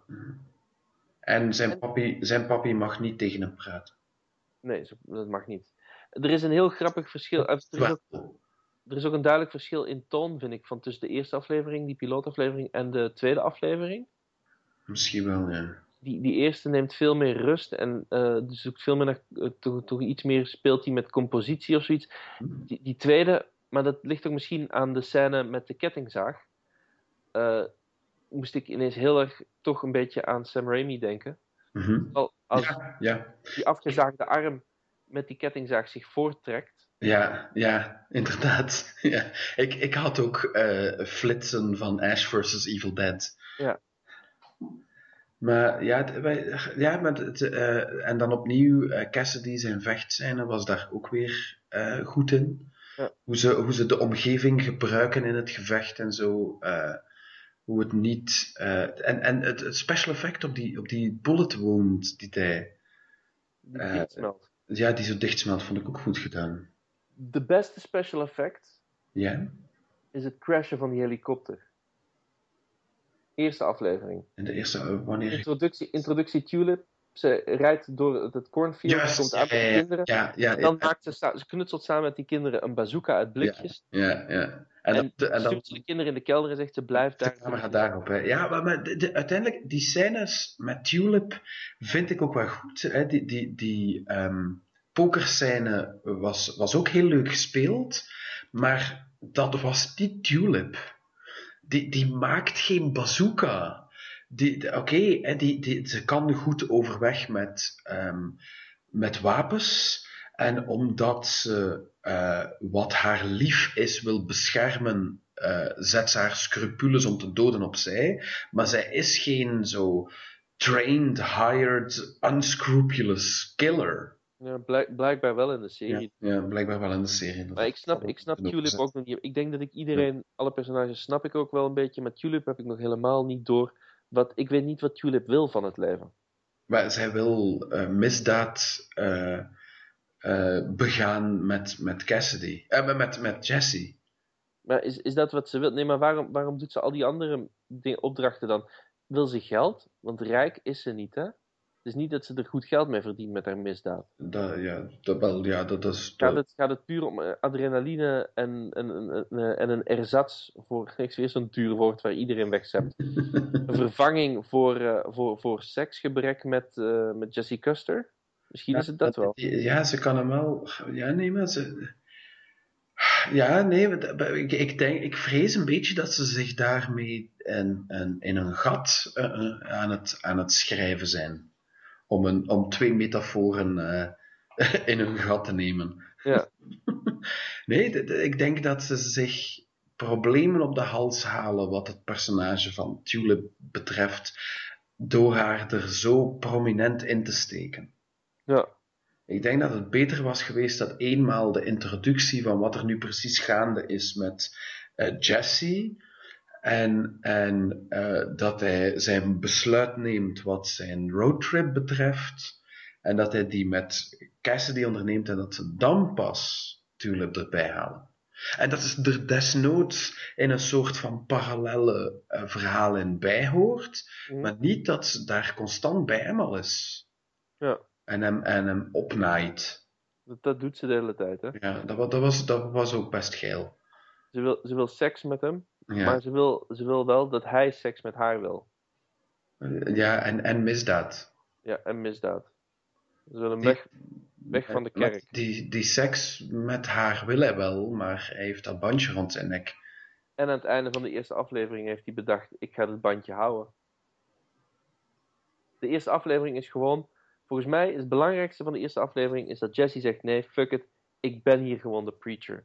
Ja. En ik ga dit... Want het begint ermee dat hij, de eerste keer als je hem ziet, dat hij zo aan het mummelen is met zijn papieren. En het niet voor elkaar krijgt. Ja. En aan het einde zegt hij, nee, ik heb jullie teleurgesteld. Ik moet gewoon jullie De preacher. hele reeks gaat een metafoor zijn voor herwonnen potentie. Ja, dus toch seks. Eindelijk.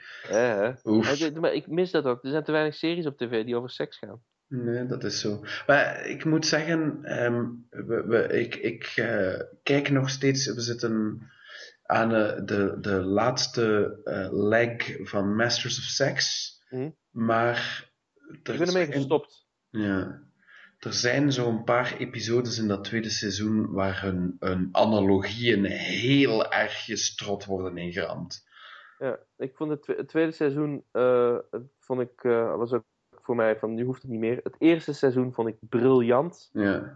Dat soort woorden gebruik ik graag voor die serie, toch voor het eerste seizoen. En het tweede was een absolute downer wat dat betreft. Waar zenden ze dat nu nog uit? Het was op 5 geloof ik, hè? Of op dat kan wel. Ja, het was ergens op de kabel. Ja, goed, ander programma dus. Ja, Masters of Sex. Dat het over seks gaat. Ja. Masters of Sex, eerste aflevering, eerste seizoen, gewoon kijken met je ouders ernaast of zoiets. En dan leert iedereen iets bij. Ja. Ik heb het vliegje doodgemaakt trouwens. Kijk eens. In alle stilte. Ja. Toch een slachtoffer. Met één hand gewoon zo uit de lucht gegrepen. Dat is de beste methode. Ja. En dan heb je terwijl je je hand dan open doet, met je andere hand erover gevreven? Nee, ik heb mijn vingers gewoon samengevreven en dan opgedaan te kijken waar die zat. En dan bleek die tussen mijn ring en mijn middelvinger in te zitten. Dus heb ik die nog eens extra samengevraagd. En nu ligt er een plat vliegje op grond. Dus voor de kat, die eet het wel op. Oké. Ja, dat is jouw manier van de schoonmaak te doen.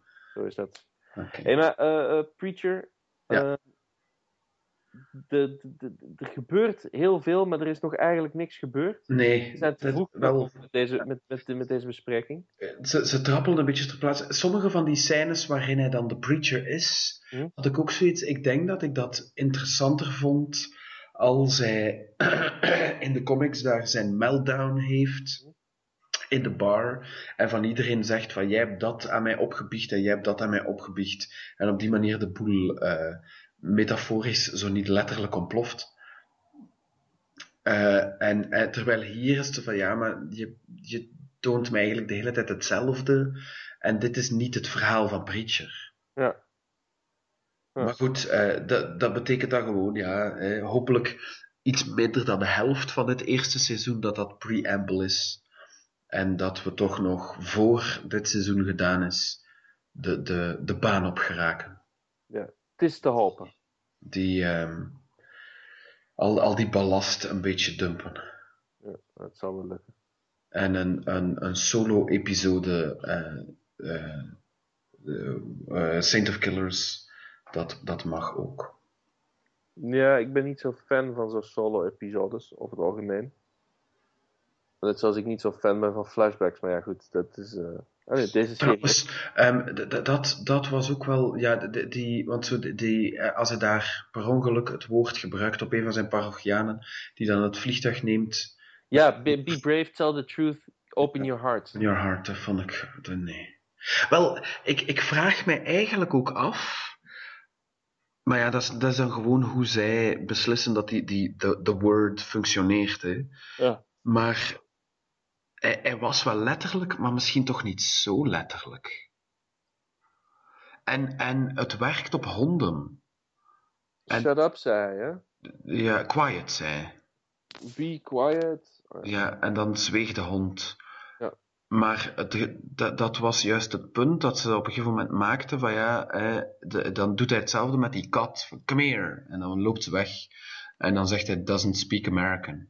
En dat vond ik juist goed van ja, oké, waarom zouden ze ook? Er zitten wat limieten op en zij maken het precies een beetje net nog iets almightier dan het was. Mm-hmm. Trouwens, tijdens de herlezing, ik zit goed over de helft van Preacher, valt het mij op hoe weinig hij het woord gebruikt. Hij gebruikt het heel weinig. Heel weinig. Ja. Maar goed, in de serie, hij heeft nu nog maar net ontdekt Ja. wat het is. Aan het einde van de tweede aflevering probeert hij een meisje uit de coma te halen. Ja. Of dat werkt, weten we niet, want toen was de aftiteling. Ja. Maar wat wou ik... Wacht, want ik wou dan ook nog iets... Ja, die twee gasten die met hun kettingzaag, die achter Genesis vermoedelijk aan zitten, die zijn daar op het einde van de episode dan terug? Ja. Ja, oké. Want ik was eventjes niet zeker, wacht, is dit nu een flashback? Nee. Ze zijn terug. Ja. Maar dat klopt toch? Want het zijn geen mensen. Ja. Dat is zo bekijk je dat, ja, oké. Dat zijn die cherubijnen volgens mij. Oké, ja. Ja, daarom wouden ze geen handdoek. Ja. Ja, oké. Ja. Omdat, ja, ik ben daar cherubijn was het nu niet bepaald. Dat is eigenlijk die heb ik, ja. I see what you did there. Maar ja, dus ze zijn die met de vleugels. De militaire arm, zowat, van die engelen, ja, oké. Want ik denk niet dat het de militaire arm is. Ik denk dat het... Die klunzen. Ja. Ik dacht dat die net iets klunziger zouden geweest zijn. Ja, het zijn een soort van killer ambtenaren of zoiets. Ja, waarschijnlijk. Ja, oké. Ja, dat had ik dan niet... Maar er is in ieder geval, met herbekijken zeg ik het ook, er gebeurt ontzettend veel, maar alles wat er gebeurt is pure setup. En er is nog nagenoeg niks uitgelekt. Er is heel weinig karakter echt definitief vastgelegd. Mm-hmm. Dus het meeste moeten we nog ontdekken. Ik weet ook niet in welke mate ik er tegen kan dat Cassidy zo weinig last heeft van zonlicht. Hij kan niet tegen direct zonlicht. Ja, maar op een gegeven moment valt hij daar uit een vliegtuig. Ja. Hij midden in een veld. Ja. En is het klaarlichte dag. Ja, maar daar waar hij valt vormt een krater en er zit een schaduw. Zo diep was die krater niet. De helft, nee, maar dat was niet van de diepte, maar er was een hoogte naast. Ja, I guess. En een groot deel van zijn lichaam was sowieso vernietigd op dat moment. Ja. Alleen maar een beetje romp is nog over en één arm. En daarmee trekt hij die koe naar zich toe. Ja. En daar, ja, oké. En dan gooide hij die koe misschien over zich heen. Ja, oké. Nee, die koe gooit er niet. Die koe die eet hij op. En dan Ja, heeft hij wel, maar hij is een vampier, hè? waarschijnlijk. Ja, maar dan drinkt hij eet ze niet met huid en haar op. Nee, maar die koe loopt weg als je vriendelijk in zijn nek bijt. Dus hij trekt hem zo keihard over zich heen. Ja, maar daar kan hij nog altijd een stukje ervan gebruiken om over zich heen te leggen terwijl hij in de zon ligt. Ja, nieuwe schoenen toch? Ja, oké. Ja. Dus het is wel verklaarbaar. Maar enfin, ja. Ik had toch zoiets van, je bent al met je eigen regels aan het prutsen. Nee, één ding is duidelijk. De tv-reeks heeft andere regels dan... Dat zal wel, ja. hij gaat wel een kerk in de comic, hè? Ja. Ja. Ah ja, tuurlijk. Heel dat gevecht is in die kerk. Ja, in de serie in ieder geval wel, maar in de comic wist ik niet Nee, meer. in de comic hebben ze het erover dat in zijn solo-verhaaltje, Ja, waar die New Orleans wannabe vampieren worden geïntroduceerd, ja. daarin zegt hij van, maar die dingen die hebben geen betekenis, behalve als jij vindt dat die betekenis moeten hebben. Ja. Zijn vampirisme heeft niks met geloof of katholicisme of weet ik veel te maken. Ja. Voilà. Zo is dat. Nou, spannend. Ik hoop dat we boeiende dingen hebben gezegd. Ja, ik hoop het ook. Ja. Ik hoop het ook. Allebei zo, we hopen het. Fijn hoor. Als de serie af is, dan doen we nog eens, dan hebben we het er nog wel eventjes Ja, over. en daar kan Maarten er ook eens bij zijn, bijvoorbeeld. Plan. Goed zo. Ja, hè? Hey. En dan nu, wat hebben we af. gelezen?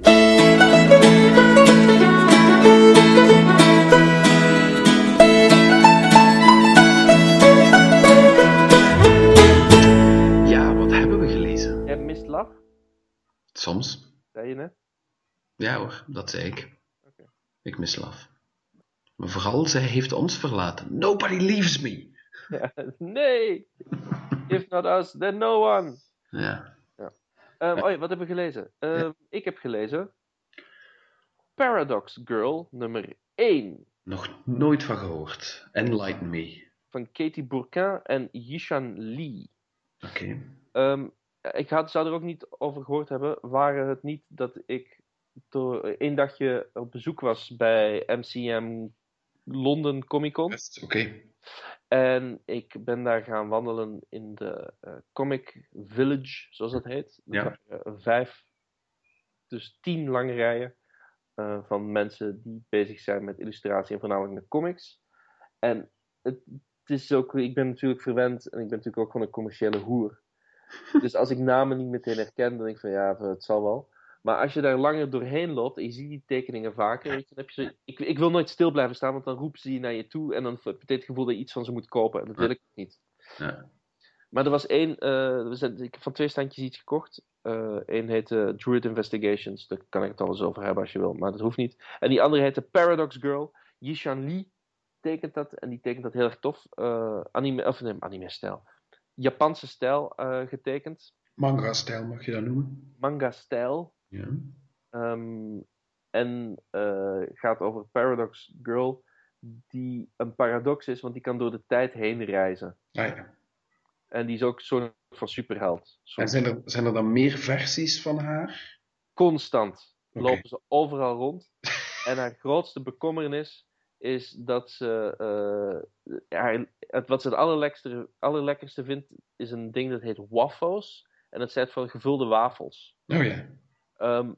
Maar die maken ze niet meer. Zeker die met bananenvulling, de laatste daarvan, die zijn ermee gestopt in 89 of zo. Dus zij reist altijd terug in de tijd om nog een pak te gaan halen. En het wordt steeds moeilijker, want ze komt altijd zichzelf tegen die een pak haalt. En die pakken die zijn langzamerhand ook op in de verleden tijd. Oh.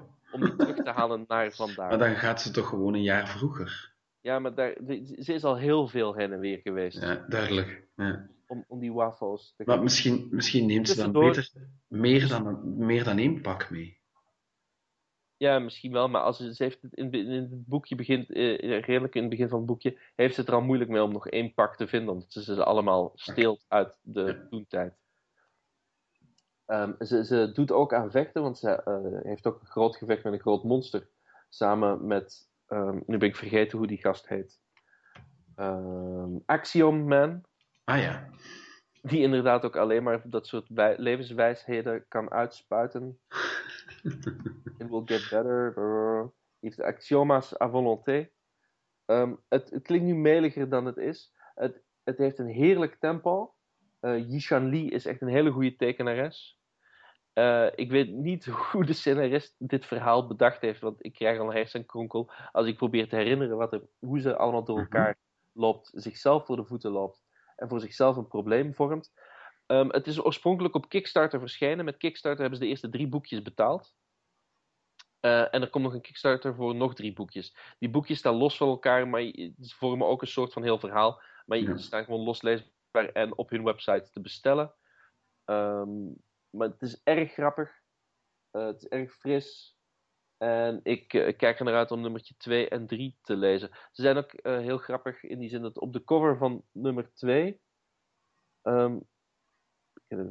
ja, dat is zo. Paradox Girl meets en dan heel klein en dan groot Wolverine. En dan ook zo en een schaduw van een soort van zo'n hand met klauwen. Maar dat is Sold. Ja, Paradox Girl. Ja, ik scroll hier net door de verlopen Kickstarter-campagnepagina. Ja. Ziet er inderdaad... Maar gewoon paradoxgirl.com hoor, dan ben je er. Ja, wat, dat mens heeft een grote decolleté. Heeft ze, hè? Ja, dat viel mij ook op. Het zijn ook die 3 boekjes gekocht. Dat is een klein misverstand, want ze hadden ook een blank cover verkocht, dus daar ook. Maar de publisher zat aan de ene ergens aan een tafeltje en 3 rijen verder zat Yishan Li, de tekenaar. Ja. En toen hadden ze een blank cover en die was dan 20 pond in plaats van de andere. Ja. En dus die koop ik. En dan zei ze, dan moet je maar naar Yishan toe gaan. Ik ga naar Yishan toe. Ik zei, ik weet niet, heb je tijd nu om er iets op te tekenen? Ze zei, ja, maar dat is 50 pond. Oh. Ik dacht, ik ga niet 20 en 50 om een sketch te laten zetten op een blank cover. Dus die heb ik teruggebracht en ik heb gewoon weer de gewone covertjes. Maar je kunt gewoon nummer 1 tot en met 3 zijn gewoon te kopen. Ook digitaal voor mensen die dat willen. En voor nummers 4 tot en met 6 komt er binnen afzienbare tijd een Kickstarter. En die moeten dan vanuit Engeland komen of Amerika? UK. Ik denk aan UK. Er staat een Amerikaanse prijs op. En komt zij toevallig naar MCM België? Alleen als ze dat zelf wil, want in de Comic Village, dat is de plek waar tekenaars naartoe gaan die dat zelf willen. Okay. Wie er allemaal in de Comic Village gaat zitten, dat is in België in november, dat zullen we wel zien. Tegen oktober zal het wel duidelijk zijn, denk ik. Maar dan hebben we het daar nog eens over. Oké. Maar het klinkt in elk geval als een aardig hebben dingetje. It's extremely funny. Ja. Ik zal het in de gaten houden. Ja, doe dat. En daarna komt er ook een trade van uit, zeiden ze tegen mij, van Hanna Comics, zoals de publisher heet.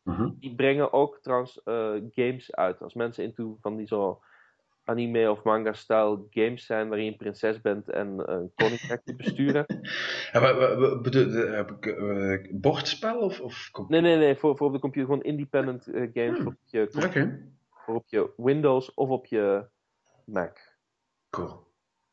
Zo is dat. Dat heb ik gelezen. Paradox Girl. Hahaha. Grote borsten, dat is waar. En een heel sexy secretaressenpakje aan of zo'n bazinnenpakje. Big boobs on the job. Ja, het is zo een middle management versie van jouw Slut Girl. Ja, inderdaad. Slut. Paradox Girl. Ja. Heb jij het gelezen? Wat zeg je? Ja, we blijven in de Japanse sfeer. Ik heb Kaiju Max gelezen. Season 1. Dat zijn... Ja, Kaiju, dat ken je, hè? Je weet wat dat zijn. Hele grote beesten. Ja, en die Max verwijst naar de Maximum Security Prison. Ze hebben dingen gevangen. Mooi. Ja, ze hebben een gevangenis waar ze dus een hele hoop kaiju opgesloten hebben. Dus het is een soort van Godzilla meets Orange is the New Black. Ja. Is dan maar de elevator pitch. Het is van Xander Cannon, Ja. die mensen horen te kennen van onder andere Top 10, Mhm. The Replacement God. Mhm. Hack is bovendien een graphic novel die ik al eens besproken heb op de podcast ook. Want Xander Cannon die heeft quasi automatisch mijn geld. En hij heeft mij nog niet teleurgesteld. Ook niet met deze Kaiju Max, die echt... het is duidelijk hoe noem je dat? Een passieproject van hem. Want het zit barstensvol met kleine verwijzingen en easter eggs en domme grapjes en grappige grapjes en kleine kleine hints in dialoog enzovoort. Het is echt... hij schrijft en tekent het volledig. En het is... Als een singer-songwriter. Ja, voilà. Maar hij is een cartoonist. Hè. Hij heeft een studio voor La Petite Histoire die hij deelt met... godverdomme, nu ben ik zijn naam kwijt. Een gast, Kevin Cannon. Geen familie. Wauw, Kevin Echt Cannon en Xander Cannon zijn geen familie. Want ja, ze hadden eerst een live journal en dan is het een Instagram of iets anders, ik weet het niet juist meer. Maar lang voor Instagram volgde ik die live journal en dan kwam er, dus dan posten ze daar dingen en ik had al gehoord van Xander en Kevin Cannon en ik had zo, kijk, er is nog eens 2 broers die zo'n beetje alle 2 cartoonists zijn enzovoort. En op een gegeven moment stond er ergens in een Q&A, maar ja, maar wij zijn geen familie. Dat is puur toeval. Maar goed, dus Kaiju Max, je hebt daar dus verschillende categorieën van kaiju. Je hebt zo de meer hagedis geïnspireerde, en dan heb je de Mechazoids, en dan zo de bizarre fantasiewezens, en dan is er bijvoorbeeld een levende vulkaan die daar ook is opgesloten. En nog zo andere dingen. En het is hilarisch. Hij speelt ook heel goed met de schaal van alles. Want ze zitten dus op een eiland. Die Kaiju Max zeggen, een gigantisch eiland. Waar dus, omdat al die kaiju zo groot zijn... heb je dus, ja, een cellen zijn eigenlijk caves. So everybody back to their caves. En dan moeten ze dus in grotten gaan zitten. En de douches zijn eigenlijk watervallen en zo'n hele hoop dingen. En een prison guards zijn van die Ultraman mensen. Dus dit zijn gewone mensen. Maar als ze dan prison Japanse superpakjes. Ja, dan tikken ze ergens op een superpakje en worden ze even groot. En hebben ze dan zo ook krachten en zo. En het is, die typische helmpjes en zo, dat is heel grappig. En je hebt dan zo het prison slang dat ze gebruiken. En daar is hij heel consequent, maar heel doordacht in. Dus een dialoog zijn op die manier ook om vingers en duimen van af te likken. Want het is, dus je herkent zo dat Orange is the New Black en Oz slang. Maar het is allemaal zo aangepast aan hun idioom. Dus ze hebben het dan bijvoorbeeld in de plaats van shit zeggen ze dan altijd ambergris. Wat zo'n oud woord is voor... Ik denk dat walvissnot is eigenlijk. Ambergris. Of in elk geval een... Nee. Ja, dat heet... ik ken dat. Is dat iets anders? Maar ik heb ambergris eigenlijk ondertussen nog niet opgezocht. Maar, dat is walvissen, je hebt walvissen, dat is walvissen opgehoeste, walvissen kots, maar dan dik en zwaar. En het kost heel veel, het is super waardevol. Ja, hè? Als je dat vindt, dan zelden moet je dat, of nooit. moet je dat verkopen voor veel geld. Vindt, ja. Het stinkt heel erg. Naar het schijnt, ja. Ja, het is... Het is effectief, het is a solid, waxy, flammable substance of a dull grey or blackish color produced in the digestive system of sperm whales. Ja, op een potvissen specifiek ook nog eens. Ja, en dus dat is dan zo zijn substituut voor, dus dat past wel, hè. Is zijn substituut voor shit. En dan noemen ze zichzelf Zilla in de plaats van, als een soort van variant op nigger, zoiets. En dan in plaats van dude heb je zoiets als megafauna. Ja. En hij is daar, maar zo andere idiomen past hij dan ook aan. Dus op een gegeven moment zeggen ze, you go to hell, maar het is niet hell, het is zoiets anders. En zo. Op een gegeven moment zegt een van de inmates tegen een prison guard, don't go all 5 lions on us. Wat een verwijzing is naar Voltron natuurlijk. Ja. En zelfs als je dat dan niet weet, ja, dat slang snap je ook niet 100% als je dat in die andere shows hoort. Dus hier is het gewoon, het is goed gemaakt en het is geloofwaardig. Dat is heel leuk. En in het begin, want het is 6 nummers, in het begin is er net iets meer, maar ja, daar introduceert hij ook alles een beetje meer. Hè.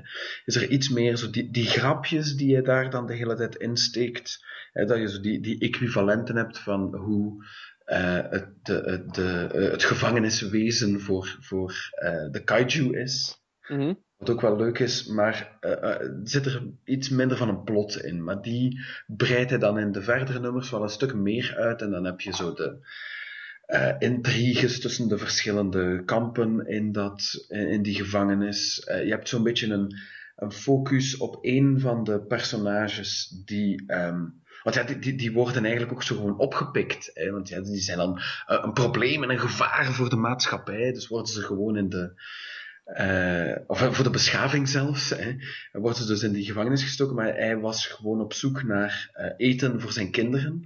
En hij wil eigenlijk gewoon terug bij zijn kinderen geraken en hij maakt steeds slechtere beslissingen van wie hij kan vertrouwen om te gaan zoeken naar zijn kinderen. En hij krijgt dan constant nachtmerries over wat met zijn arme kindjes gebeurd is en zo.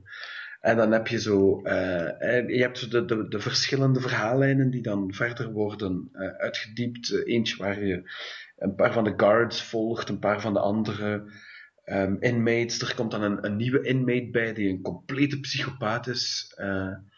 En ja, hoe hij dus het grappige van het andere paradigma van zo'n gevangenis, maar dan met kaiju, combineert met bij momenten een heel volwassen plot. Hè. Dus het is niet omdat het zo wat grappig en humoristisch is dat het voor iedereen is. Het is zeker voor de oudere jongeren onder ons. Want het is in de gevangenis, hè, daar gebeuren niet bepaalde leuke dingen. Nee. Maar ja, die combinatie is echt, it feels like he struck gold. Comics gold, I tell you. Comics gold. Het is nadrukkelijk gelabeld of getiteld als een Season 1. En ik had op het einde absoluut ontzettend veel goesting in Season 2, waar hij op dit moment aan werkt. Ik denk dat nummer 2 nu in de preview staat of net in de winkel is, een van de twee. Maar ja, ik koop de bundels, hè, maar ik hoop dat hij er nog lang mee bezig is, dat hij het even lang kan trekken, want het komt bij Oni uit. En dat het een soort vervanging van Six Gun daar is, dat hij er ook een stuk of 60 nummers uit krijgt, want het is de moeite. En ik kan het iedereen heel hartelijk aanraden. Kajumax. Trouwens, in het Nederlands heet het Amber of Ambergris. Ja. Het is heel Nederlands, Ambergris. Ja. En het brengt ongeveer een €4.500 per kilo op. Ja, maar ja, wat moet je ook doen om dat te kunnen hebben? Je moet een dode potvis vinden en dan moet je het uit zijn darmen halen. Ja, of je maakt die potvis dood als je van Japan komt. Ja, dat kan ook nog. Opties zijn legio. Prima. Van de Cannon-broertjes en iets van mensen die niemand gehoord heeft.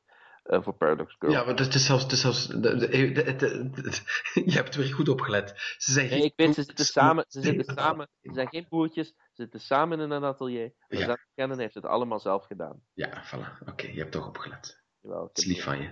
Goed, hè? Ja hoor. Maar heb jij nog een vraag als luisteraar over comics of over iets comics gerelateerd? Dan kun je dat natuurlijk ook altijd stellen. Als je bijvoorbeeld zegt van, hé, wat zouden ze gelezen hebben afgelopen week? Vraag dan maar en dan zullen we dat zeggen.